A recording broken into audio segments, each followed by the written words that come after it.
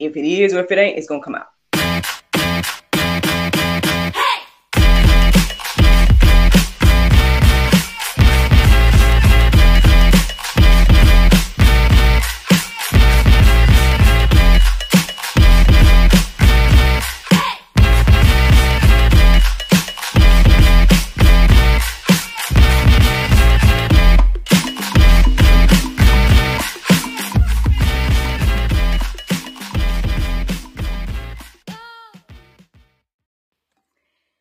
Good morning, everybody. It's your girl, Miracle Sims, and you're listening to God, Sex, and Love, your daily dose of inspiration, the juice. It is March the 27th, 2023, and today the topic is the infamous God. Happy Monday. Happy Monday, everyone. I hope that you all had a wonderful weekend. Mine was just fine. In a nutshell, I mean, Saturday I spent the day with my little guy. We did a movie day, me and him. And then after that, it was all about, I guess, just getting rest and whatnot. That's pretty much what Saturday looked like. And then yesterday was quite busy, y'all. Went to church, worked 3 services, things like that. And then right after that, I went to go do a birthday party with Madam Miraculous. And big thinkers and everything like that. And so, yeah, by the time I got home and ate a little something, your girl was pooped. I knocked out. And next thing I know, I was waking up at 9:44. Yeah, I woke up around 9:44 apparently, because that's what time I made a note of and everything like that. And had really deep conversation with my husband at some point later on in the midnight hours, I guess you would say. Next thing I know, I woke up after my, official time that I'm supposed to be waking up, which was around, I think it was 4:55 is when I woke up. And then, obviously, I must have fell asleep on the prayer meditation, because next thing I know, I was waking up at 5:27. So all of those things, I guess, are significant, all those numbers. And I'll tell y'all how momentarily. So, this conversation of the infamous God, well, like I said, those numbers all meant something, because when I started to look up the verses and whatnot, at some point I was like, they seemed random, as always, but then I guess by going a little deeper and stuff, I see how they all started to correlate.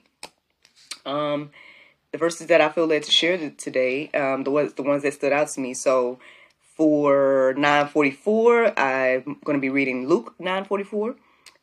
For 4:55, I'm actually going to be reading Isaiah 55:4. And then for 5:27, I'm going to be reading Ephesians 5:27. So when I put all those verses together, they look like a nice statement. And so I was like, okay. And then after that, I felt led to add those numbers up. So I added all the numbers up, y'all, and it came up with 1426. I looked up that in the Strong's Concordance, and the 2 words that was translated in Hebrew was God and then infamy, which I found, for me, I was like, well, that's kind of weird, because I don't think about God in an infamous way, right? I don't think about him in a negative way and everything. But at some point, I guess what started to come to me at that point, after I read the definition of infamy and everything like that, is that, yeah, a lot of people do look at God in a negative way. Especially the God of the Bible, put it like that. And so that's the inspiration. That's the inspiration and how I got to it. And so let's get into what I guess what was revealed to me this morning by taking this time of study. Let's listen for the juice, all right? So I looked up the definition of infamy, and this is what it says: the state of being well known for some bad quality or deed. So, obviously, the first half of that, I'm like, okay, the God of the Bible is well known. Then I'm like, for bad quality or deed? I felt the same feeling about reading God and infamy together, right? And so I was like, okay. But then again, these are the things that kind of opened my, I guess, eyes and heart and mind to the overall picture of, again, the God of the Bible. Because whether we pay attention or not, there is a lot of hate for the God of the Bible. It's like people are mad. They don't like what the Bible has to say about Jesus. They don't like what it has to say about, you know, I guess what we need to do in life and all these different things. And so, I obviously had a lot of questions as I was reading all these things this morning.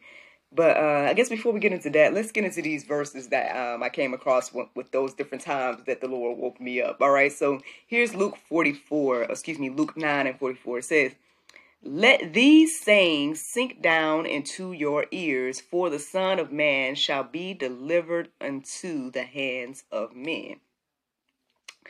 And, so this is Jesus telling his disciples again and again that, hey, they're going to take me, basically. And even though it's saying here clearly, hey, let these words sink into your ears, I'm telling you plainly, but what's about to happen, they still didn't get it. And just like we don't get a lot of stuff, man, I believe we see and hear things all the time from God, and then we're still like, what do you mean? So, I mean, again, not looking down on the disciples for not understanding. But this was interesting. It stood out to me this morning. There was a couple of other verses that came up with 944, but that was the one that stood out the most. And so then I looked up Isaiah 55:4, because that was the one that mainly stood out, even though there are verses that came across with 4:55, but the 55:4 stood out the most. And so I pretty much put these things together. So it says, "Behold, then shalt call, behold, thou shalt call a nation that thou knowest not, and nations that knew not thee shall run unto thee because of the Lord thy God, and for the Holy One of Israel, for he hath glorified thee." So the first verse is telling me that, God's going to be turned over, or Christ is going to be turned over to the hands of men. And then it tells me later on when I'm reading this, it's telling me that it's the nations that knew him not, X, Y, and Z. Then it kind of wraps things up with this Ephesians 5:27. And that says that he might present it to himself a glorious church, not having spot or wrinkle or any such thing, but that should be holy and without blemish. And that was the statement this morning that I read when I put those different verses together. It was saying Jesus' turn was turned over to the in the hands of man, nations that knew him and didn't know him, X, Y, and Z. And it tells me the reason why. So he can build this church that without a spot or wrinkle or anything like that. So again, why is this so shunned? It's very interesting. After I was writing down these verses and whatnot, basically some of the recent and current events over the past few years have been coming into my heart and mind. I don't know if y'all know or not, but they say over in Israel, somebody presented a bill that, I guess basically to stop I don't know if it's particularly targeted towards Christians, but it's mostly targeted towards Christians. And they call it proselytizing. I might not be saying the word correctly. But basically sharing of the gospel is like they're trying to ban that, which is very interesting. It has to be directly for Christians because that's one of the main things we're supposed to do. Get out here and make disciples, right? We're supposed to be sharing the gospel. And so over in Israel, they're trying to ban that, right? They're trying to make it illegal to basically, I guess, share your faith and convert, or whatever the case is, other people that are other religions. So that's one thing that's happened recently. I know even when my husband and I was talking last night, he mentioned about that the Catholic Church have changed up some of the either they've removed or changed up like some of the 10 Commandments and whatnot. Like, honestly, if you really, really like start to take a look at these things, you really see like how just about everything in life, it just goes back to, what the Bible says, and the complete opposite is being pushed. The complete opposite narrative is being promoted, and everything like that. And so yeah, for me, I'm confused. I'm like, well, why, what's so bad about the Bible? Like, I get there's the different things. Obviously, there's hot button issues that the Bible, lays out, and people take issue with those things. But outside of that, like, I mean, what's the bad when it comes to this message of Christ, right? Why is it worthy of being banned in people's hearts and minds and everything like that? Like, it's just interesting. Like, I guess you got to just really just think about these things and stuff like that. And so here are a few answers. I mean, it may not answer everything completely, but here are some verses that I came across this morning that might give a little bit, or maybe shed a little bit of light as to why some of these things are happening. John 15:18, it says, "If the world hates you, know that it has hated me before it hates you." So, that might not be the exact answer of why, but maybe it'll help us understand. I mean, again, we feel offended, right? We feel, like, oh, they're coming for the faith and all this different type of stuff, but they've been coming for Christ from the beginning of time, So I guess that's a nice reminder, at least, to know that, okay, well, this isn't something brand new. This has been happening. What did those people do back then to get us to where we are now? And then I guess we must just continue to do those things and follow Christ and trust them and keep the faith and whatnot, regardless of what the world attempts to do.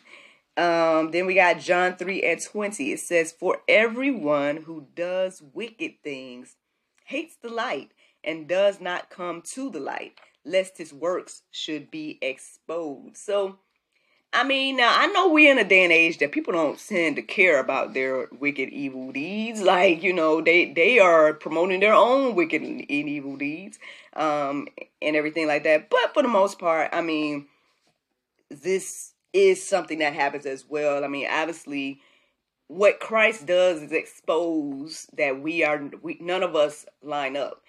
It should be a humbling thing to show us that, okay, I need Christ, because at the end of the day, I'm never going to be perfect. No matter how many times I could try to follow all the commandments, I could try to do all the things, and there'll still be a spot or blemish against me. So therefore, I need Christ in order to, make it, right? In order for the Lord to show me grace, mercy, and call me righteous, I need that sacrifice of what Christ did.